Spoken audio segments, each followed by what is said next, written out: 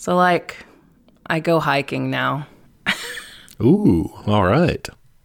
Yeah, I don't know how I feel about it yet. Just even, like, going into REI was very weird. I was like, wow, I've never seen so many rich white people at one time.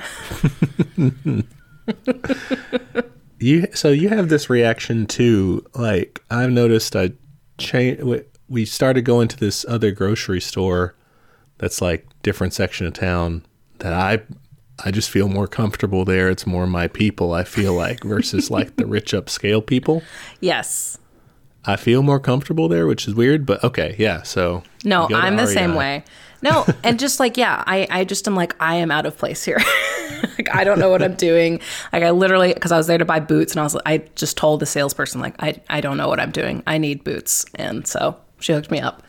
The first one we went on, I was like, Kyle, I need something easy. I need it to be baby steps easy. And he's like, oh, it'll be good.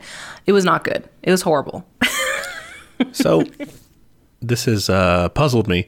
Is hiking like, is there an elevation differential, like, amount that you have to reach before it's like just walking on a path? That's a great question. I don't think so, because especially in Texas, like, there's so much flat areas that I think you can just, if you're in nature enough, it's a hike. If you're not on a sidewalk, or essentially, does it matter? yeah. Okay. Essentially, yes. Can't be on a sidewalk, at least. That's the rule. Okay. But gravel? Gravel, I think, counts because, like, some of the trails were paved. Like, or not paved, but they had, like, big stones. Yeah. Okay. Yeah, it sucked. Like, little old ladies were passing me and, like, tiny children with short legs. It was pretty bad.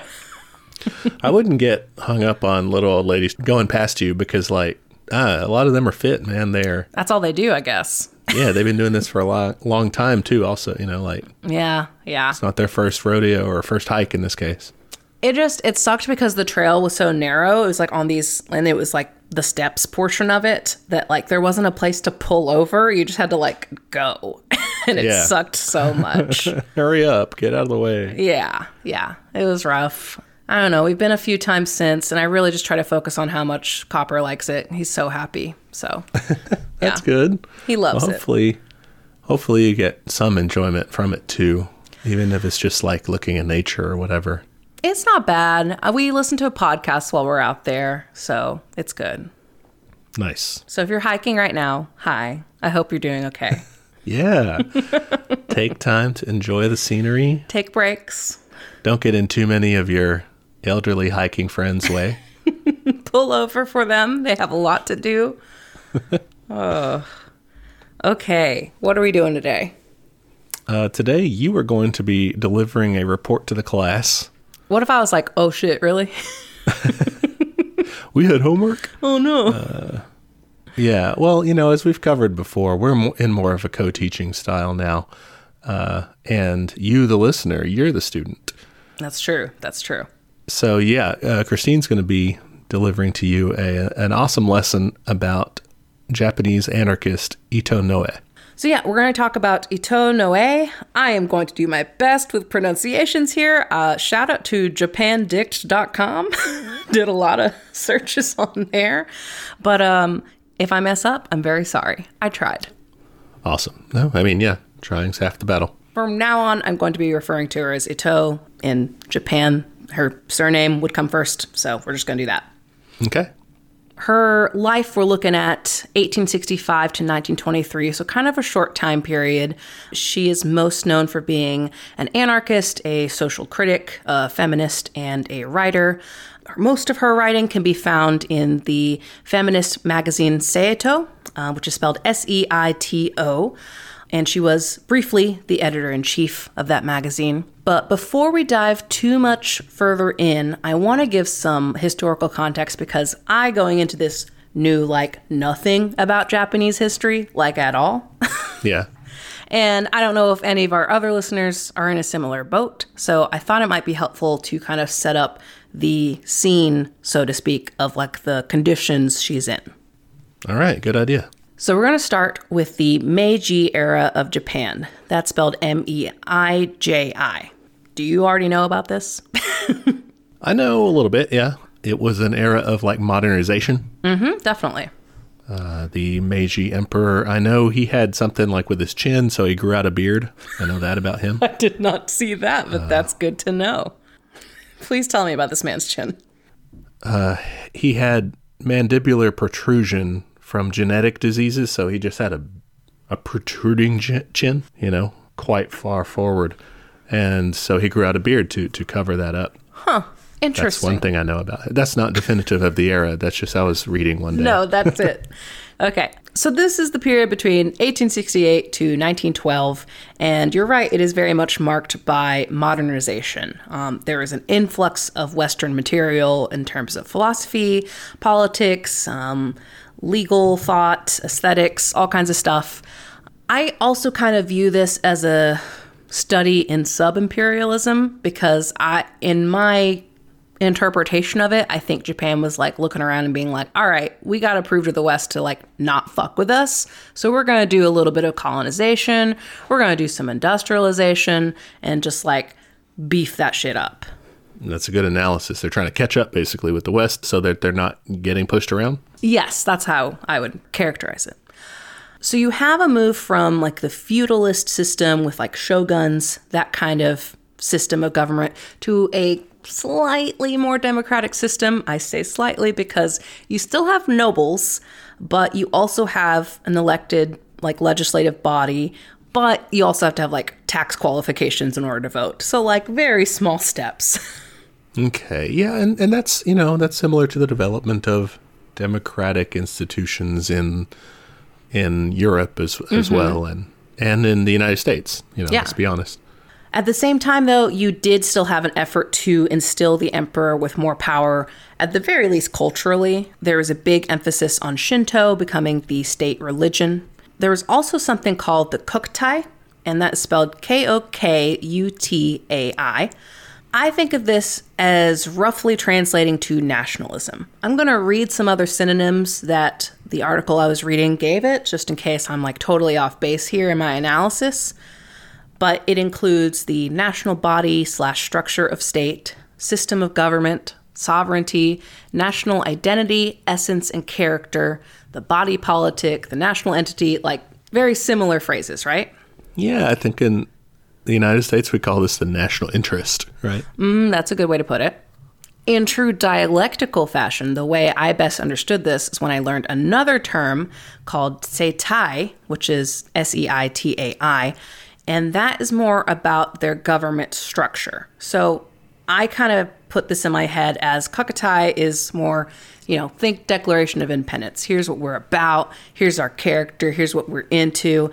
And the Seitai is maybe more the Constitution of like, here's how we do things. Okay, that makes sense. These aren't documents. I'm just using that as like an example. Yeah, got it. This term comes from Neo-Confucianism. It also bolstered the emperor's image and emphasized his divine lineage. He's very much seen as like the head of the family, and the family is Japan, and that's like their whole deal. All right, so very patriarchal. Definitely. There's also something in this period that I want to briefly touch on because I think it provides some context to later events that we're going to talk about, is the high treason incident. Doesn't sound good. I mean, yeah, it's the plot to assassinate the emperor by a socialist anarchist in 1910. Okay. I mean, it's an emperor. You got to imagine they weren't all about him. Yeah. I mean, I get it. We've all been there. We've all like emperor. We've all considered assassinating an emperor, right? We can say that because there's no more emperors, right? That's why Do we we're have any saying more emperors. And no one would care if you wanted to assassinate an emperor now. Who is an emperor anyway? I don't think we have any, right? Listeners, correct us Apologies if you know of one. to all you emperors out there who are listening to our podcast. You feel very unsafe now. Yeah. Okay, so the story of this is the police finds bomb-making materials in an employee of a lumber mill. A guy's name is Miyashita Takeshi. They find it in his room, and they investigate, and they're like, all right, we're going to investigate his wife and his friends and just go ahead and arrest them and figure this out. But things get out of hand, and 26 people in total get arrested. Okay. All right. Was this, I don't know. That sounds suspicious. Like, hey, we caught this one guy. Can we go after like these other guys we don't like? Is that what they were doing? Essentially, yeah. They used it as an excuse to just round up dissidents in general. Their evidence was super circumstantial, and reports kind of differed between what I was reading, but probably only 4 to 6 of the people accused actually had anything to do with the plot. The rest were just like, let's get them. Yeah, they'd happen to be affiliated in some way and also a nuisance to the government or something? Yeah. They're mostly leftists. Classic. Yeah. And it doesn't get any better. Out of the 26 arrested, 12 were executed. 11 were given life in prison. And the remaining 2 defendants got 8 years and 11 years respectively for violating explosives ordinances. Man. So they really threw the book at these guys. They did. They absolutely did. So I'm including this for a reason. If you're like, hey, Ito's not in this at all, we'll come back to it. Okay. But that's sort of what was going on. That's the climate we're dealing with. On the left, I guess the relationship between the left and the government. Exactly. Okay. All right. Next era. Who this? This is the Taisho era of Japan. You have a larger emphasis on some of those democratic systems. You have more parties and you have kind of liberalization happening. You get more socialist and anarchist movements as well as they start to break away from the liberal parties. Like, we want to do our own thing. Remember that industrialization they were doing? Mm-hmm. Because they are doing that, and you also have the Russian Revolution popping off, people are now more interested in labor movements. They're like, ooh, we need to figure this out. Nice. I like that. Yeah, overall, people were just like pretty dissatisfied with the system. There was a big movement agitating for universal male suffrage. Just pretty much everyone on the left, students and colleges and journalists, stuff like that. But it leads to a very bad law, which is called the Peace Preservation Law of 1925. That sounds... It's one of those laws where it sounds nice and is going to be bad. They had a good marketing meeting about the title. Let me guess, it's not really mostly about peace? It depends on your definition. So this law forbade anyone who opposed the Kokutai or the abolishment of private property. It's just illegal to be socialist now. Damn. All right. Well, yeah. They went for the jugular. They really did. And they established basically a secret police called the Toko, and they investigate these groups, and more than 70,000 people end up being arrested between 1925 and its eventual repeal in 1945. Not good. I'm not a fan of that law. Here's the kicker. They passed this in tandem with the universal suffrage law. Oh. They're like, we'll give so you you guys this. want to vote, huh? Well. They were, I think, scared that too many people would vote for socialists. And so they're like, no, we can't have that. This is sort of the problem with reformism, right? Is if it can really make a difference, they're just going to make it illegal. Yeah. It's one step forward, 2 steps back. Yeah. All right. If you're wondering, hey, Christine, you already told me when Ito is born and dies. This is after she dies. This was in the works, like long before that. Like they had been proposing it for a few years. And also this just kind of reflects the general climate. It's like this law got passed, guys. So. Yeah. So clearly when she's around doing her work, the government was looking around like, hey, we got to do something about these leftists, basically. Yeah. You have intense surveillance by the Toko. You have labor unions just being plain outlawed. You have a lot of social unrest, and you have the start of Japanese feminism in this time period. All right. So lots of forces at play. How does Ito fit into all this? Let's get into it.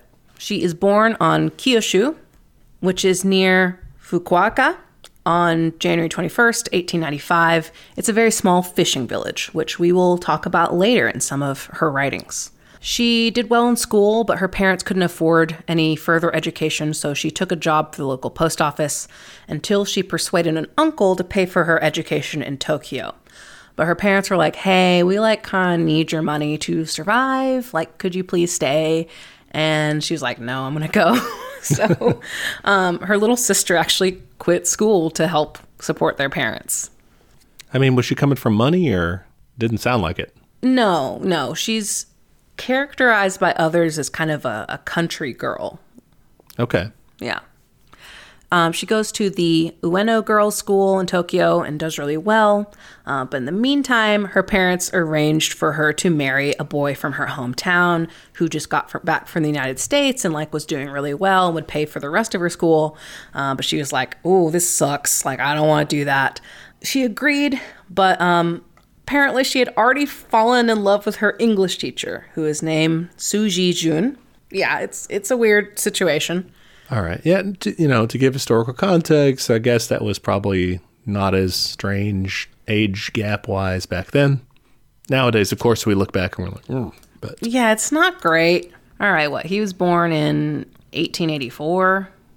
Ooh, yeah, so he's 9 years older? It's not terrible, but not great. Yeah, well, I just also, if he was her teacher, that's also... Yeah, that's also bad. Not recommended. Okay, anyway. So she goes home, reluctantly marries this dude, and almost immediately runs away from home, which was illegal. You were not allowed to do that. Wow. Oh, so she did marry the arranged marriage guy. She did. Okay. But she runs away to Jun's apartment in Tokyo. She writes a lot about this later in some of her autobiographical work, which is essentially very thinly veiled autobiographical stuff. She just changes names and it's here it is. So Classic. Jun gets fired for his relationship. I would say rightly so. Fair enough, yeah. And he encourages her to continue her studies and, do some writing, and actually introduces her to the magazine Seito. All right, so Seito is a translation for the term blue stocking. That term goes back to the early 1740s in England, which was basically a literary group for fancy ladies who couldn't go to university yet because it was 1740. Mm-hmm. The term blue stocking comes from black stockings were fancy and blue stockings were casual. So they'd be like, just show up in your blue stockings. We're chill. Yeah, there was apparently this guy who was too poor to show up in the fancy people clothes because men and women could go to this. So he just showed up in his, commoner blue stockings, and they were like, "Oh, cool, yeah, let's be chill," And I guess there was a thing all the fancy ladies and stuff, they had to just play bridge and dance, and they were like, "These parties are not even fun. We'd rather talk about interesting things that we have learned about and read and stuff." So that was it was kind of like a proto-feminist sort of thing. Yeah, definitely. They were just trying to start an intellectual movement within their society. So Ito's group appears to be its own organization, not really affiliated with this old English thing. And it is primarily centered around the magazine, which is mostly made up of upper-class Tokyo women, with the exception of Ito, who is a little more from the countryside. So she finds this magazine. She falls in love with it immediately. She writes to the editor for advice. At this time she's starting the divorce process with her first husband. So she's just chatting up this lady, just hey, what's up? And she gets a job and starts writing for them. Seito had a lot of critics. She was just immediately writing rebuttals to them, just hey, fuck you guys. So she jumped right into the comment section. Oh, yeah. And it escalates. She becomes the fucking editor-in-chief when she's only 20 years old. Oh, wow. All right. I could not run a magazine at 20 years old. Jesus Christ.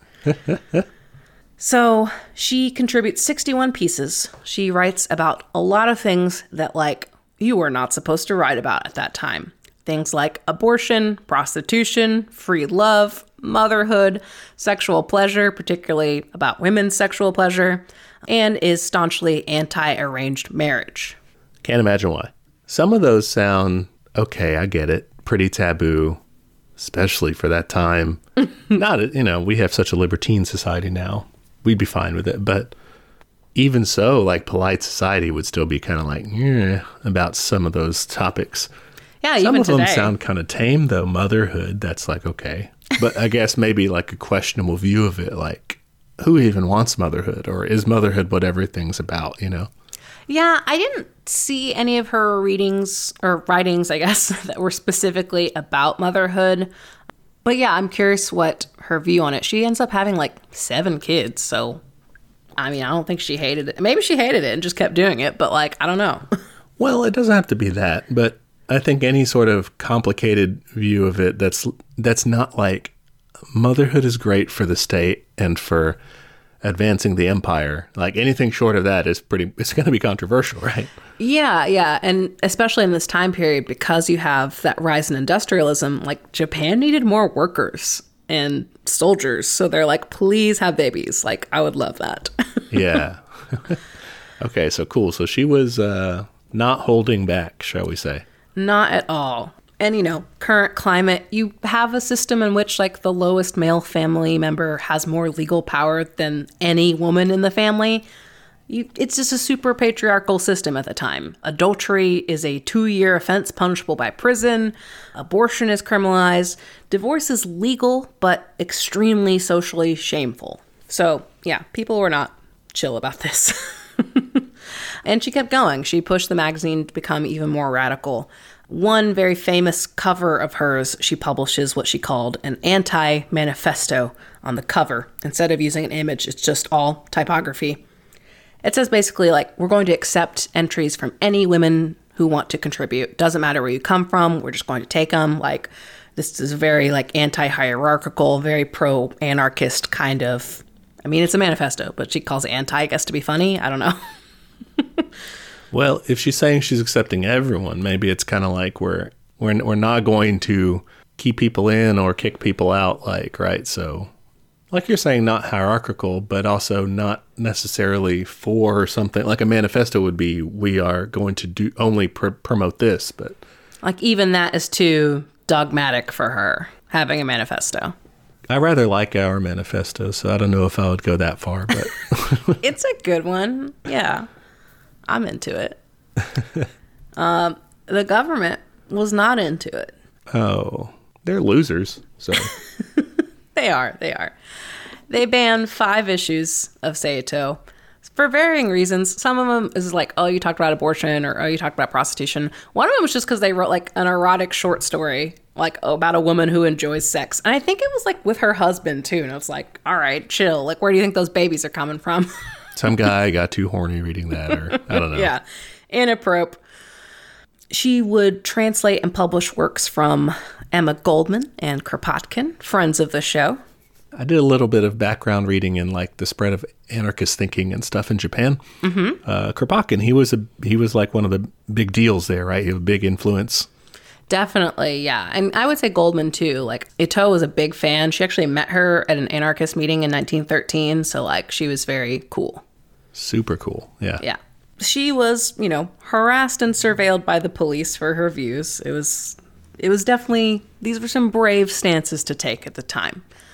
But I think she's a very interesting figure, because I went through a few of her writings. In particular, I reference this book called The Blue Stockings of Japan, New Woman Essays and Fiction from Saito by Jan Bardsley.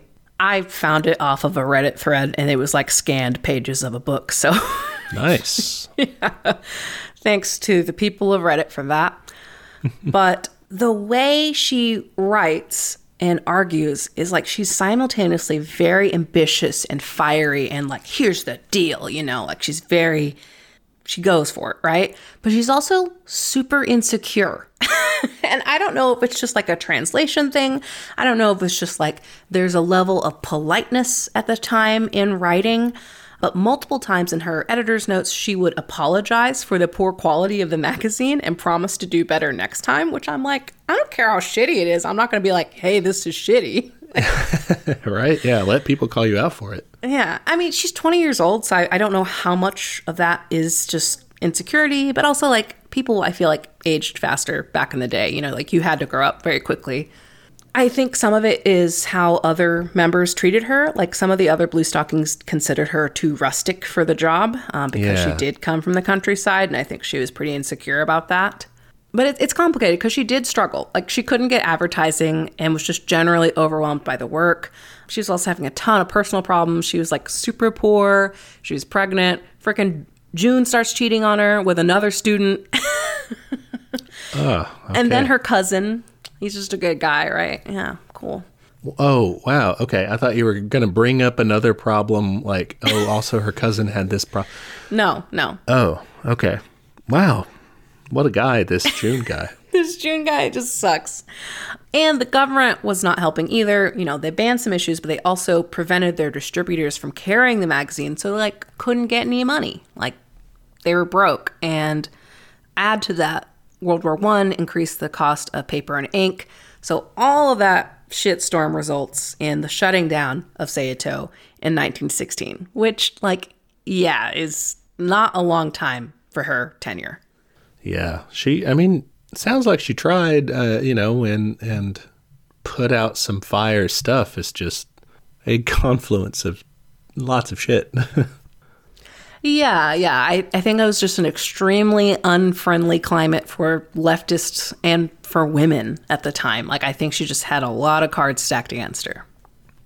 So did she start doing, like, underground shit? Like, okay, I'm going to do, like a lot of the other guys, they start doing pamphlets and stuff. So she keeps writing, and she manages to publish it in some leftist papers around. I'm not sure how underground those papers were. I imagine they'd have to be a little bit, considering those laws that were going on. Yeah, I think the government was, like, banning parties left and right. Like, as soon as you got too many people, boom, ban. Nope, can't do it. So she keeps going, but she also meets a new guy. So let's talk about this guy. New guy. This is Osugi Sakai. That's Osugiisakae, in case I'm totally butchering that. So she becomes involved with him in 1916, and this guy is a radical anarchist. He also does a lot of translating and publishing of other people's, like, anarchist works. He is actually arrested in something called the Red Flag Incident, which was a political rally that the police just, like, arrested people. There were too many red flags, and so they... Too many anarcho-communists, really. Ah, okay. Yeah, that can be a problem, We're too cool in too big a numbers. That's what it is. He's like, oh, there's too many hot, cool, smart people here. It's dangerous. You're causing all kinds of wrecks because everyone's, like, rubbernecking. So he got in prison for 2 years, which ends up being kind of a good thing because that means he wasn't available to be swept up in that high treason incident. He was, like, out of commission. So he didn't get executed. So that's a really good alibi. I was already in prison. You guys already got me. Yeah, and then you can freely say, like, I'm, I would have. Yeah, I totally would have. I was in prison. Well, there at that time you couldn't have said that, but no, they would add to your sentence then. Yeah. So much like our guy last week, Jack Reed, I almost called him Warren Beatty. I don't know if Warren Beatty did this, but the other guys, they believed in free love. And so did Osugi. He was already married, and he started pursuing not one member of the Blue Stockings, but two, one of which is Ito. Okay, so a little bit of a player. But, he's saying, no, I'm not being a player. I'm just being a free love person. Okay. Polyamory. Bold move to go for two women who work at the same newspaper, but, go for it, I guess, if everyone's on board. The problem is they weren't on board. Okay. How did this work out? First off, Ito and Osugi meet at a Seiito lecture meeting. He's impressed by her translation of Emma Goldman, which, like, who wouldn't be? Yeah. He's also impressed because Seiito is criticizing the police for banning his own socialist newspaper. So he's like, hey, thanks for being on my side. Yeah. So they start romancing, and it doesn't go well. The two women argue over him, and it culminates in Ito and Osugi are at a cabin, I think for vacation. And the other woman, Ichiko, comes in, stabs Osugi several times in the throat. Oh. He is hospitalized. His wife, not one of the other women there, but she just is like, I'm gonna leave this man. Like, I'm done. Which he's dating two other women. And he just got stabbed over it. So, like, yeah, I'm gonna peace out. Fair enough. So, like, okay, sorry. Literally none of the women in his life were also trying to be polyamorous. It was just him. I think Ito claimed to believe in free love too, but I don't think she ever, like, acted on it. I mean, she was also married to Jun. She was still married at the time. Okay. And she never ends up marrying Osugi. They just have kids together. But she lives with them the rest of her life. Like, I don't have any evidence of her, like, romancing additional people, but she doesn't really care, I think, about, like, marriage.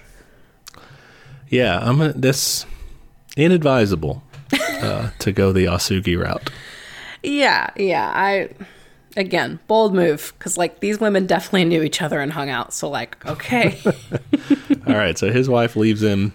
Mito stays. Ichiko's like, I'm done too. Actually, she gets thrown in prison, so like she's out of the running.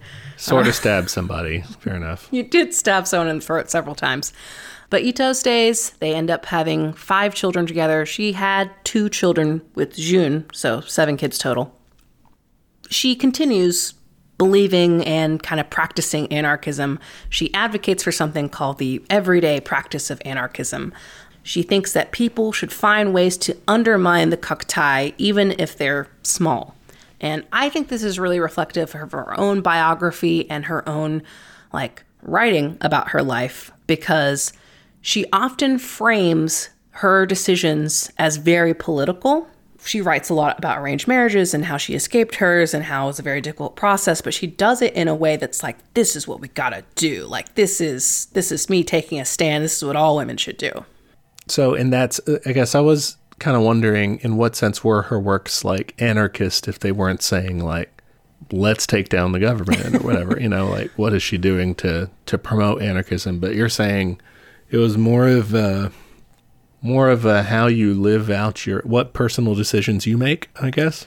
For the most part, I think it kind of shifts. The stuff that I found that was in Seito, I think maybe because it was more targeted towards women, was about that stuff of like, here's the path of the new woman and here's what that means. And it's very poetic writing, I would say. She does have a writing later that is super anarchist, but we'll get to that later. So yeah, it's kind of a mixed bag. Most of it, I would say, is more of that poetic, feminist, personal biography stuff, but she does have some other stuff too.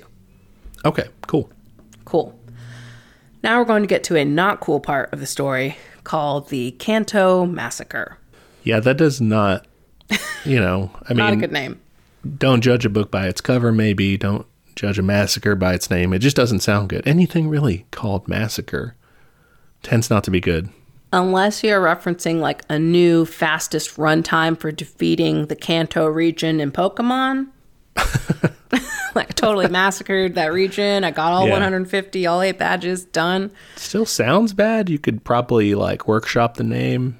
Yeah, because it does sound like you killed every single Pokemon you encountered. It's just you and your starter at the end. Just grinding, yeah. It's level 1000 Venusaur. Hashtag Team Bulbasaur. Yeah, I'd say I'm a Team Bulbasaur. Nice. I can't be Squirtle because I love every other water Pokemon, so that's just impractical. Fair enough. Charmander's cool. Charmander's probably second choice. Okay. Anyway. Very important side combo. All right, back to Kanto. Now, this starts with an earthquake, the Great Kanto Earthquake of 1923. And this is just going to get bad, and it's going to get worse, and then it's going to get way worse. So hold on. We start with a 7.9 magnitude earthquake on the main island of Honshu. Okay, all right. I imagine that was pretty destructive. Yes, it devastated Tokyo, Yokohama, and surrounding areas throughout the region. You have the initial deaths at 142,800 and 40,000 missing or presumed dead. Holy shit. It gets worse. This earthquake happens at lunchtime, so everyone has their stoves on. So you have a lot of fires. And the fires develop into firestorms. You also have the water mains broken because of the earthquake. And then you get a typhoon, which causes the fires to spread. Wow. Everything's on fire. You have landslides just killing entire villages as a result of like the tectonic activity. You have a tsunami from the earthquake, which caused even more damage, leaving 1.9 million people homeless.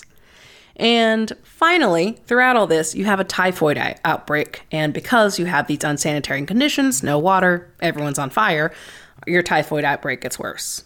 That's terrible. That's just apocalyptic. Yeah, definitely. Like, earthquake, everything's on fire, like typhoon, like what the fuck else could happen? Plague. A plague. Yeah, it's real bad. Horrible. Like, that's already very bad. It gets worse because the Japanese military and the police and other people look around and they're like, this is pretty chaotic. You know, what would really, like, be fine to do right now is some executions. So it was like, maybe no one's going to notice if a few more people die. Sort of. They take advantage of existing prejudices and they fuck things up. They execute a lot of Koreans. And if you're wondering why Koreans, well, Japan annexed Korea in 1910. And so they just had like basic racism toward Korean immigrants there. Yes, basically. I didn't spend a ton of time on this, but like the long version, told short, is they wanted to get in the colonization game. Korea's right there. They just did it. It was imperialism. It sucked. You have a huge shift in land ownership in Korea. Native Koreans would have to prove written documentation of ownership. And since like they just didn't have that, it was like, hey, my dad gave me this. Like, what do you want me to do? They would lose their land. For context, by 1932, which again is a bit after this event, Japanese land ownership in Korea was at 52.7%, and Japanese people in Korea made up 3% of the population. Whoa. Pretty bad. All right, yeah, so that's just colonizing the place, right? That's the same thing they did in Ireland and stuff, yeah. Par for the course imperialism. Koreans went from owning their own land to tenants who had to pay half their crop as rent and then huge taxes.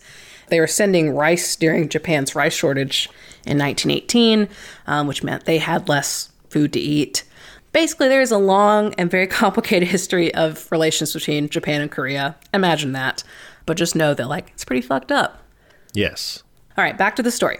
You have Korean laborers in Yokohama, and they were part of a stevedore union. And this was led by someone named Yamaguchi Seiken. And after the earthquake, like any good, reasonable people would do, they were organizing to provide food and water for the neighborhood. And the police were like, that's socialist and I don't like it. Whoa, so they just went after them for helping people in a disaster? Yup. Now, the police chief, according to like official records, only admitted to saying he gave district chiefs permission to deal with the emergency situation. And didn't give any more broad details than that. Yeah, he basically was like, do martial law, I guess. Deal with it. Yeah, and they dealt with it in the worst possible manner because police began feeding citizens false information like, it's now permissible to kill any Koreans. What? How is it? Even if you hear that from the police, wouldn't you be like, why? Yeah, what the hell? Yeah, so they're spreading all these false rumors. They're saying, there's some Koreans over there. I saw them with a list of neighborhoods to burn. They have gasoline. They're trying to poison the water and the food supply. They're, sexually assaulting Japanese women. They're just spreading and feeding into all this racial hate. Yeah, oh my goodness, okay. So this leads to some vigilante mobs, some of which were organized by the police. Well, they're only a short step away from a vigilante mob anyway, so... Yeah, potato. And they end up killing Koreans and Chinese people and basically any minority groups because they would go around and they would basically do like a shibboleth. They'd be like, hey, say this phrase. And if they determined that that person had an accent and wasn't saying it correctly, they'd be like, all right, you're a foreigner. And they'd kill them. Wow. That's insane. How many people did they kill in these pogroms? The estimated death toll is between 6,000 and 9,000. In addition to the horrors that had just been visited upon them, yeah. Mm-hmm. That's wild. So I thought some of this was very reflective of current times. Like apparently the Home Ministry, which I think is kind of like an equivalent of a cabinet level office, said, there's a group of people who are going to want to take advantage of the disaster. Watch out for those Koreans. They're definitely like planning for terrorism and robbery by arson and bombs. And it's like, if anyone's taking advantage of the situation, it's you guys. Like, calm the fuck down. That's literally what they're doing. That's crazy. You even had people like trying to hide in police stations, but then like I mean, the police were the ones doing this, so they would either hand them over to the mob or the mob would break in. Yeah, don't worry, you came to the right place. Exactly. All right, that sucks. And eventually, this turns to violence against leftists. Well, why not? You're already going after everyone that you hate, so... Yeah, while we're here, let's just be efficient with our time. So they used the civil unrest as an excuse to abduct and kill union leaders, union members, and any other dissidents. Yamaguchi, the union leader, was arrested. He was sentenced to 2 years in prison because he was redistributing food and water from ruined houses without asking for permission from the owners. Who were not there. Who might have been killed in the fucking earthquake for all we know, yeah. Or yeah. Wow. Insane. That's crazy. And this, unfortunately, is where we get back to our main character, Ito. She is involved in something called the Amakasu incident. And this is when Ito, Asugi, and Asugi's 6-year-old nephew are arrested on September 16th by a squad of military police led by Lieutenant Masahiko Amakasu. And they were in the earthquake? It doesn't say where specifically they were at the time, but I imagine they were on the main island and were affected. So sources differ on the exact method of killing, but they are all brutally murdered, thrown in a well, an abandoned well. Ito was 28 years old at the time of her death, and the lieutenant ends up getting court-martialed and sentenced to 10 years in prison, but only serves 3 of those years and is released early.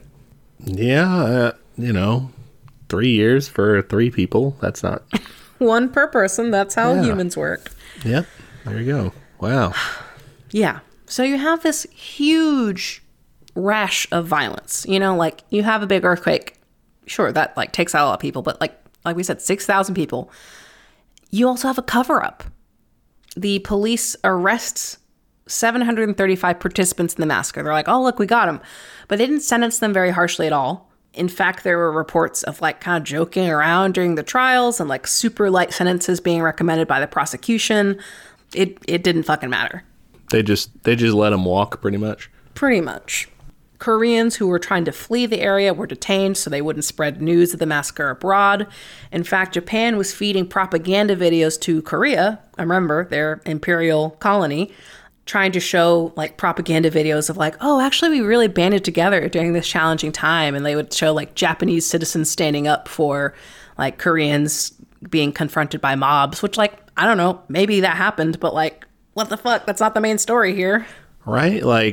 Move to peaceful Japan where your friendly neighbor will protect you from the mobs of your asshole neighbors. Yeah, right. Even that story is still not a good story. Yeah. Ugh. So wait, hold on. I got to move to a place where 1 out of 100 people is good? Yeah, great point. Great point. That just doesn't make sense. They try to blame Yamaguchi, that union guy. They think he and the Koreans were the ones rioting, and they're the real cause of the violence. Newspapers were banned from reporting the death count, including blocking newspapers in Korea. And that death count was super inaccurate. The official reports only claimed, you want to guess? How many people killed? 20,000 people. No, this isn't the massacre specifically, not the earthquake. Oh, in the massacre. Let's say we killed 300 people. 5. 5 people? Singular, 5. No 50, just 5. So we're talking Boston Massacre levels of massacre? Yeah. Wow. People burned bodies to destroy evidence. Police just weren't responding to murder reports or anything. They're just I don't know, I don't fucking care. And between 50 to 90% of the Korean population in Yokohama were killed. Oh my goodness. Yeah. And so Ito Noe was killed in that massacre part. Yep. Wow. And then they just go and try to deny it. Yeah. And apparently this is still a popular talking point for the right wing in Japan today. It's kind of a Holocaust denial thing. That's what they do. They say, very few people were killed in the massacres. Is that what? Yeah. It's that's a popular stance for the right wing. I mean, I don't know how far, right? But I imagine pretty far. You would hope. Hopefully. But still, shitty. Very shitty, a very sad ending to a very short life. To delve more into that life, let's take a look at the readings you were talking about. Yes. Okay. So I've pulled 3 readings for us. The first is called The Path of the New Woman. This is an essay from January 1913. This was written in response to the people who viewed the Bluestockings as like selfish or frivolous, just like, oh, that's just those literary women over there just dicking around. But she says, no, we're actually groundbreaking pioneers. We're on this like mythic pilgrimage, and that one day every woman will follow in these steps. It's extremely poetic and like epic sounding. Like I was reading it, I'm like, this is basically poetry. There's no specific policy points or anything. It's very open to interpretation. I don't know. I'll read a little bit. All the while the pioneer struggles to open the new way, she denies herself even the smallest of worldly comforts. From the beginning to end, she is alone, and every second is one of hardship. There is torment. There is fear. At times, even she feels overcome with deep despair.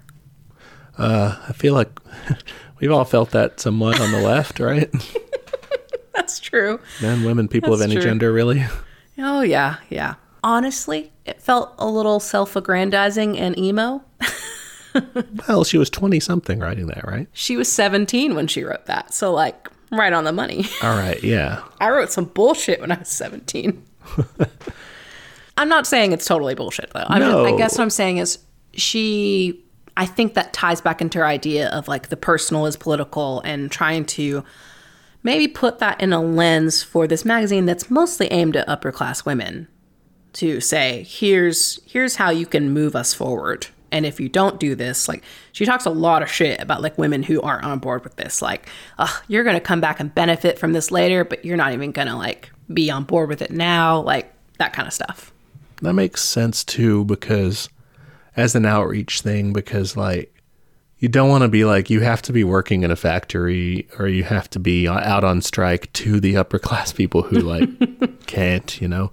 So like getting them to identify, you know, how you feel kind of shitty about society, how you feel kind of alienated from it and all that, that's related to our struggle. Like that means you should side with us, right? That's kind of how I viewed it. Like in her more autobiographical stuff, like I read the one where she is going back home to meet her arranged fiance, and it was super fucking sad. Like you felt terrible for this character, and it's a very like emotional writing style, and I think she does a good job of maybe displaying these things that are seen as just societally acceptable, like arranged marriage, in a very like torturous way, where you're like, how could someone do that, you know? So making people viscerally feel the pain that these things that we kind of turn and look the other way actually inflict on people?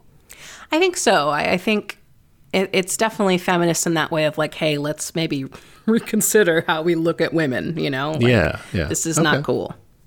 Next up, she debates the issue of prostitution. It's a mixed bag. I'm going to go ahead and tell you that now. You know, product of the times. There are to this day very different camps on the left about this issue. Yes. So at the time, she was debating, writing pieces back and forth with a well-known socialist feminist critic named Yamakawa Kikué. To set this up, at the time, you had these Japanese groups of women, mostly upper class, lobbying against the use of a geisha dance at the Taisho Emperor's Ascension ceremony. They're like, hey, this makes us look bad.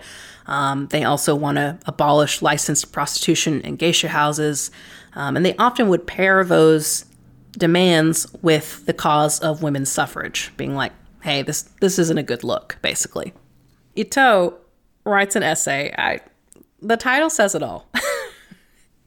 The name of it is Arrogant, Narrow-Minded, Half-Baked Japanese Women's Public Service Activities. Oh my goodness. Okay. She goes off on them. This is in 1915. She mostly accuses these women's groups of using prostitution to lower other people's social status in order to raise theirs. She's like, you're looking down on these women.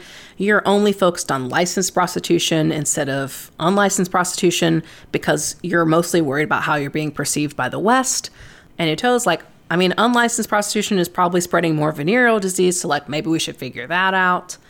The best points for me is she encourages like analyzing the cause and the power structures involved, like poverty and education, being like, hey, like maybe we have a bigger problem on our hands than just prostitution, you know?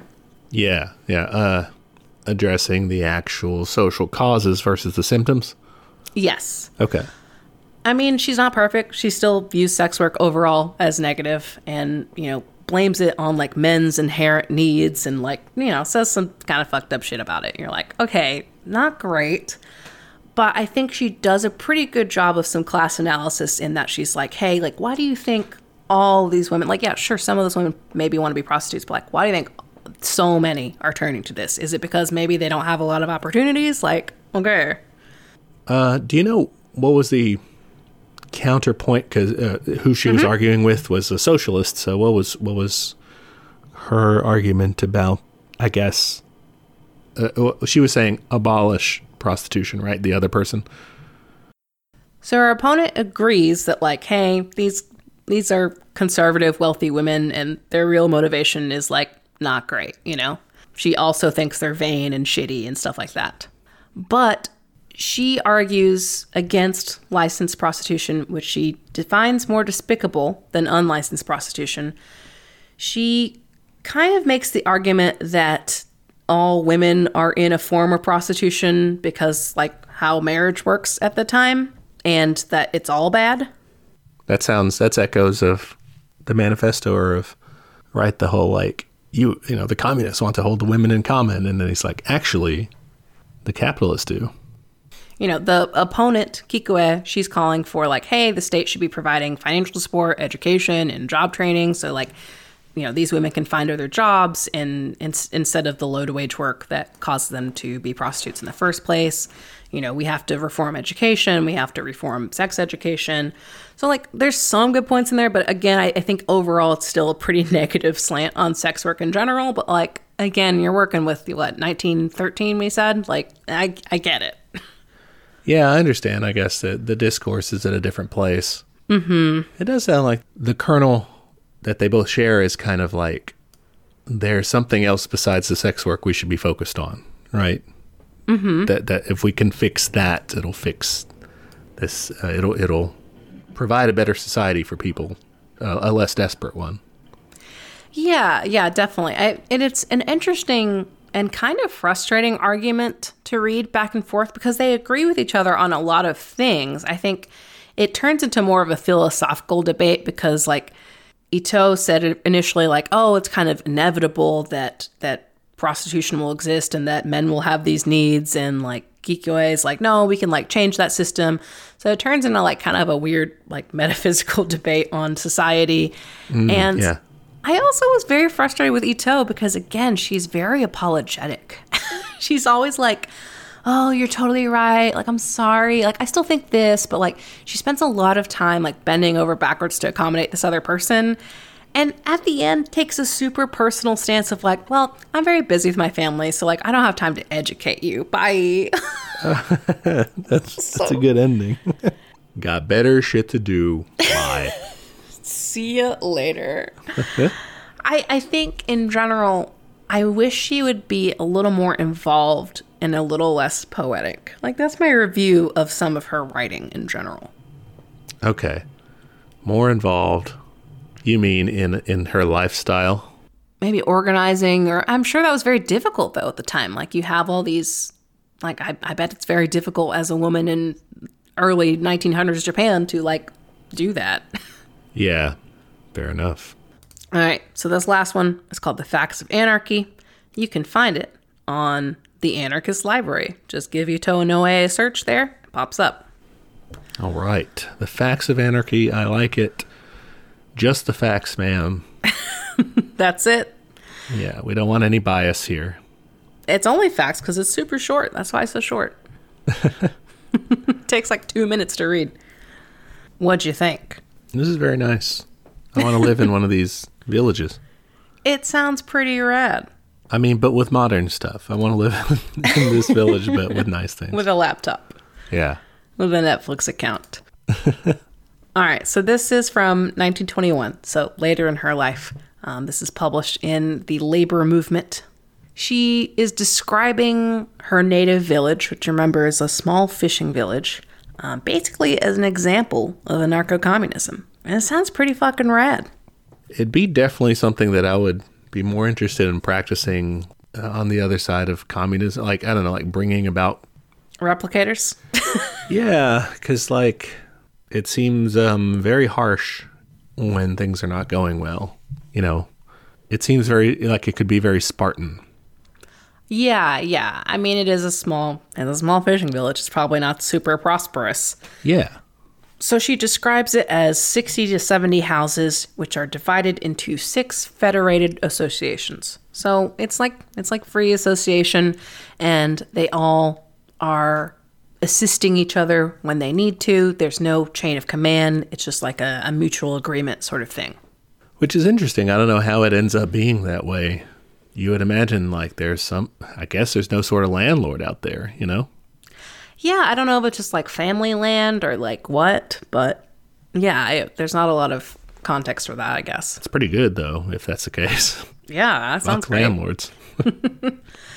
So there are village meetings where everyone speaks their mind and is like not afraid to speak up. They kind of make decisions as a group, which I'm curious as to how that works. Like, do you vote on things or do you just convince everybody? Like, I wasn't super clear on that.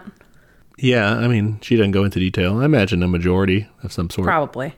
This part I really liked. She talks about if someone gets sick or has a baby, the village really comes together. They work together to like get a doctor over there, to spread the news to the family, to run errands for them and help nurse and provide meals, things like that, which I see a lot of tweets and stuff where people are like, how the fuck are you supposed to have a child in this time? Like the atomized family unit is so difficult to work with for elder care or for having a baby or just being like chronically ill.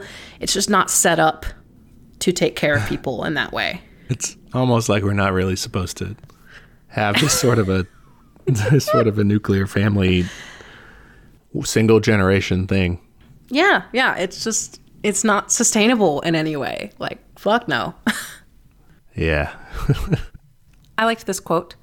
Of course, there will be 2 or 3 families out of favor with the members. With respect to helping such families, although the members may speak ill of them or even complain, they will never refuse to help, for they distinguish between their work for the association and their personal antipathies. I really like that, because I think that's a common question when it comes to anarcho-communism. It's like, what if somebody sucks? It's like you view community almost like a job. Yeah, and I think we revisit this idea a lot on the show, is the idea of freedom as relying on having certain responsibilities to people, right? Like, it's not freedom from responsibilities. It's freedom within one's responsibilities toward one another. It was a very big idea in The Dispossessed, for one, and just we kind of come back to it over and over, is that is freeing in some way. Like you were saying about raising children and stuff, like it's liberating to somebody to know that your community is there for you. And you're not doing all the work yourself. Like, yeah. And so in that context, it's liberating to know that you have those responsibilities to other people. I think in our society, where you know that like nobody has your back, the government doesn't have your back, like every man for themselves, it's just law of the jungle. You feel put upon by the idea of responsibility to other people because you don't think you would get anything back in return. But like in this context, it would feel good to have responsibilities to other people because you know that's the way that you are able to get that support in return. Yeah, it's again, I think we talked about this recently, but the idea of a new definition of freedom. Like Margaret Atwood writes a lot about that. She often will talk about the difference between freedom to and freedom from. And this is in terms of individual liberties and women's rights of like, we're protecting women. So like, we're going to outlaw pornography. And it's like, well, that's more of a freedom from that. Like we're getting you, we're sheltering you. Whereas freedom 2 is, all right, women can do whatever they want with their bodies. That again is on a much more like individual level. But I think to me, that kind of helps me reframe the freedom issue in terms of community too. Cause you can say, yeah, I have freedom to go buy whatever, but I do not have freedom from poverty and disease and all these horrible things. Yeah, that makes sense. All right. She writes about how the village shares admin tasks, and if they ever get too overwhelming, they can split it into shifts. I liked this note about kind of bureaucracy. Basically, after a particular task is done, they dissolve the association. Like, there's no just, here's the water committee and here's the whatever committee. It's just like, just do it, basically. Yeah, and there's less, like, box checking. There's no one doing anything needlessly either is a thing. I think just before that, she says, that everybody basically, no one's coerced. They're all willing to do whatever they want, whatever they need to. They perform their role to follow their conscience. No command or supervision is needed. Because, if you think about it, right, the reason that you have to have people looking over your shoulder or whatever, the middle management people at work and stuff, all that is because like there's parts of your job that you don't need to do a good job. Or maybe you need, that like your entire job is not really needed. So you have to have someone watching you to make sure you do that, because on some level, either that part or the whole thing is unnecessary, which wouldn't be the case if you're doing something that's good for you and your community. You would just do it, Yeah. It's like, a lot of jobs, especially office jobs, are proving you're doing work, and if you're on the management side, making sure they're doing their work. So That's 2 directions of wasted labor that we could just get rid of. Right. Sorry, in my notes I wrote, no bureaucracy. When something is done, shut down the committee and the group chat. Just delete it. Yep. No Slack channels. No reply all emails. She gives an example of, if a couple stole from a certain family and the victim had proof and previous knowledge, the victimized family summoned the couple before the association and scolded them. Both the victims and the thieves agreed as a settlement of the matter to the announcement that the couple will be expelled from the assembly if they committed the crime again. So they get a warning, hey, knock that shit off or we're going to kick you out. And then, she gets into getting kicked out of the commune. Expulsion. It's a last resort, and it seems like it's basically unheard of, if I'm reading that right. Yeah, it's a small village, so it probably didn't happen often. And you imagine that even if they have the meeting where it's like, you could be expelled, you wouldn't imagine one family getting expelled for like one kid, right? Repeatedly stealing. Or what, even if it's a big deal, they would be like, well, fine, this kid's not in our family anymore. So, yeah, it does seem pretty rare. I don't know. You would imagine expulsion would happen more often than never. Yeah, that is weird. Out of 60 to 70 houses, you're telling me no one's an asshole in there? Okay. Could just be also a difference in culture in terms of like the, shame mechanisms and things like that. She's very apologetic as a writer. Yeah. You could imagine that this would still be very sparingly used in a more widely adopted anarcho-commune sort of thing, right? Like, you wouldn't just want to go kicking people out left and right. No, yeah. I think the key, which we have also talked about, is the idea of like you're providing enough so that most crimes probably aren't going to happen. You might have the occasional like jealous fight or something, but like the goal is to eliminate all those crimes of necessity. Yeah, that for sure. And that's not really addressed here because they're just kind of working together, but they're not really like overcoming. They're not doing that step that Engels talks about of mankind growing up, right? Of leaving our childhood stage of survival. That really like, we just skip that. Skip that chapter, move on to communes. So we're still kind of struggling to survive. And so you can see why people would still steal, I guess. Yeah. But I think the idea is that hopefully you wouldn't have to steal because the village is supporting each other. Like, I think it's the last paragraph, I think, sums it up nicely. It says, egoistic urban life is intolerable to those accustomed to village life. Where there is no hope of success besides poverty, it is far more comfortable and warm to support each other under the protection of the association. Wow, okay, so this is saying, like, this is a good resort because they're poor, right? Like, this is why they're doing this, is because they have no other resources besides each other. I think so. I think it's that we have to rely on each other. This is our small village. We have, X amount of resources. We do not want to go into the city and try to grind that out. So, like, we just have each other. Yeah, that makes sense too. I guess I vastly prefer the version where we do this and everything's, like, also nice. Also nice. Yeah. Again, this is a very, maybe not pastoral, but a very rural setting for this kind of anarcho-communism. And it's not to say that it would be completely stuck there forever. I mean, like, so to give the anarcho-communists a good hearing, the idea would be, like Kropotkin lays out, that you start doing this and then you can just start making advances because you're no longer, like, beating each other up to try to survive. Yeah, and the hope would be, more and more villages do this and you can federate with them too and you can get more resources and blah, blah, blah, blah. Conquest of Bread, read it. Yeah, there's that one. But I like this.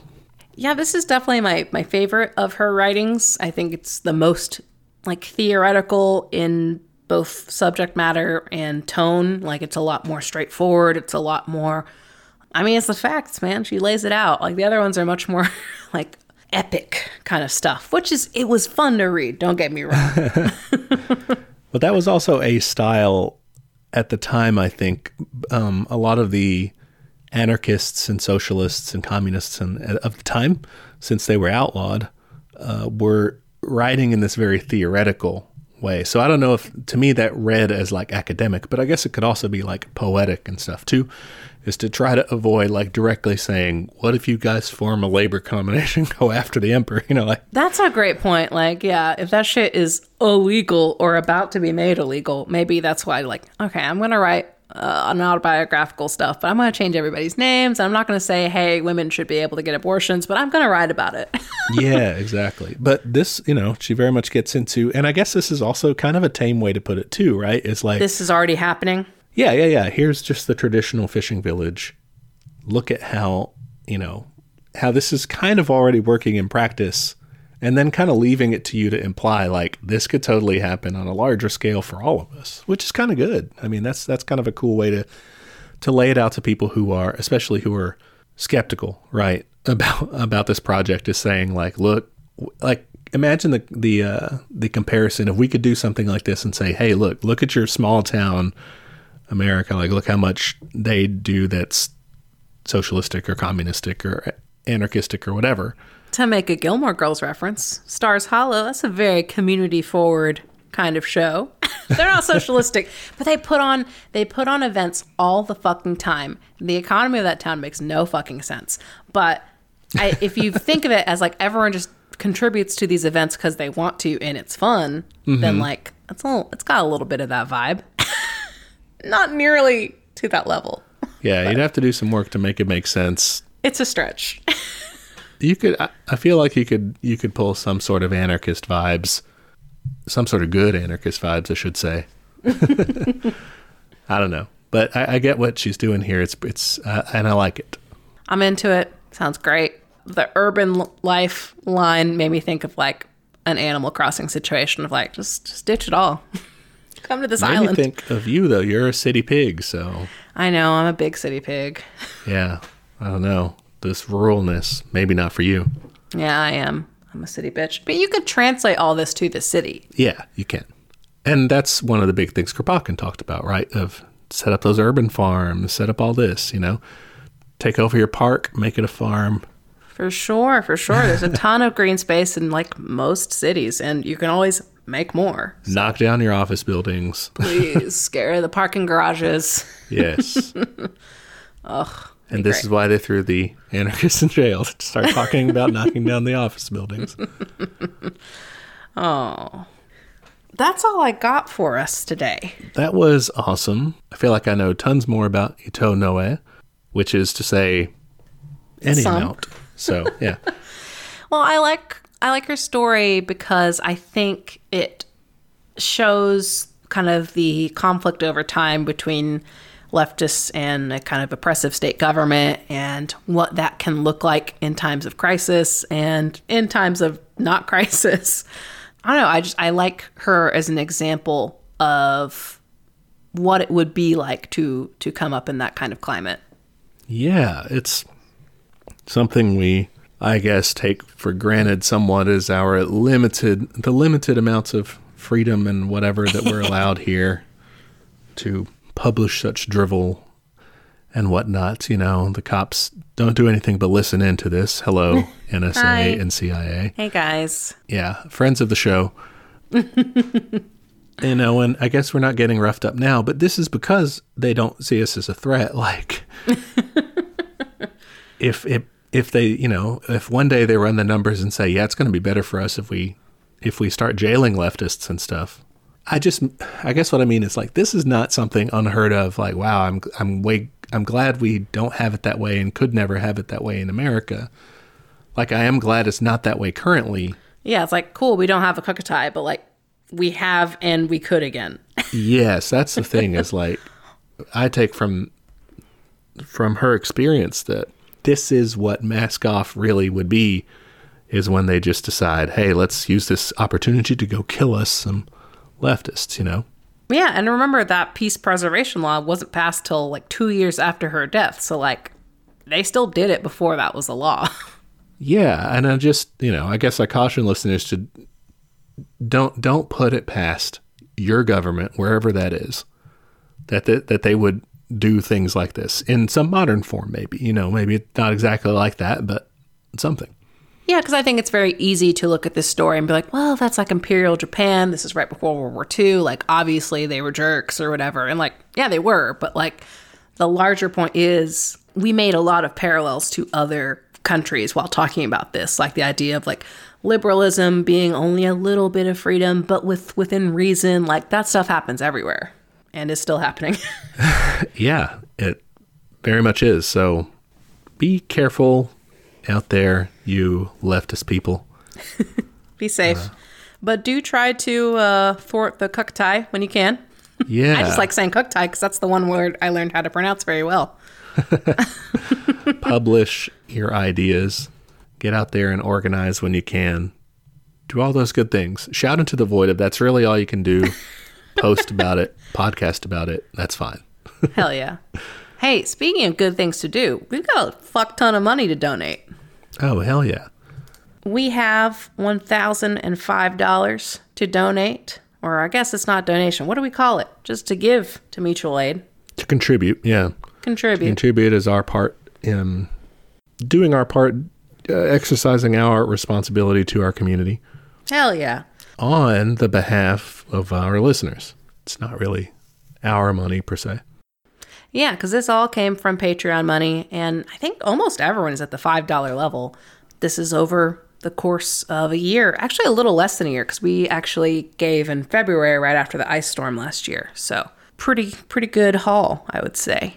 So yeah, we will be giving to Dallas Liberation Movement. This was formerly called Feed the People Dallas, if you have heard of them. And then also Funky Town Fridge, which is in Fort Worth. So just gonna give on back to that DFW area. Yeah, so these guys do a lot to combat hunger and try to kind of provide resources, provide mutual aid for the communities that they're in. So the DFW area in general, I guess. Yeah. Dallas Liberation Movement in particular. They do like Narcan. They do helping with Camp Rhonda, food care packages, all kinds of stuff. And then Funky Town Fridge is Fridge's community pantry in Fort Worth. So it's good shit. Thank you to all of our listeners for your steady contributions. And if you know anybody else who, you know, you think that they're awesome enough to join you in doing that, we'd be happy to get their contributions too, so we can give even more next year.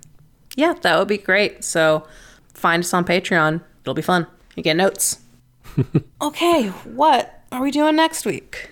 Next week, we are going to finally cover the history of socialist Yugoslavia. For real this time? Yeah, I've been doing a lot of reading on it, and I think I kind of was ready to, besides typing it up on a proper computer. I'm traveling now, so that was the big holdup. But we'll do that next week.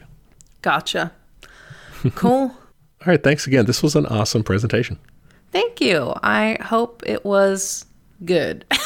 I always get very nervous, so we'll see. No, it was fantastic, educational, and some great discussion, too.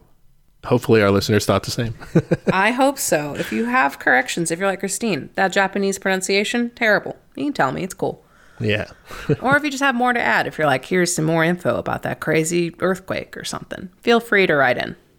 For sure. Okay, well, I will talk to you next week. All right, catch you then. Bye. Bye. Hey there, comrades. Just jumping in to remind you of all of our social media. We are on Twitter at TeachCommunism, Instagram at TeachMeCommunism. You can shoot us an email. That's teachmecommunism@gmail.com. Any of those places are good to send us an episode suggestion or a question, anything you think would be useful feedback for us, or just your admiration. If you want to admire us in a public manner, and you should, you can go to Apple Podcasts to give us a review. It is the best way to help people find the show. Love when people rate and review us. Please do both. We are also on YouTube, if that's how you prefer to listen to podcasts, or if you know someone that's the only way they'll listen to podcasts, send them to our page. And we have a Patreon. For $5 a month, you get access to our notes for each week's episode, including the backlog of notes, which is a very handy resource for up-and-coming commies.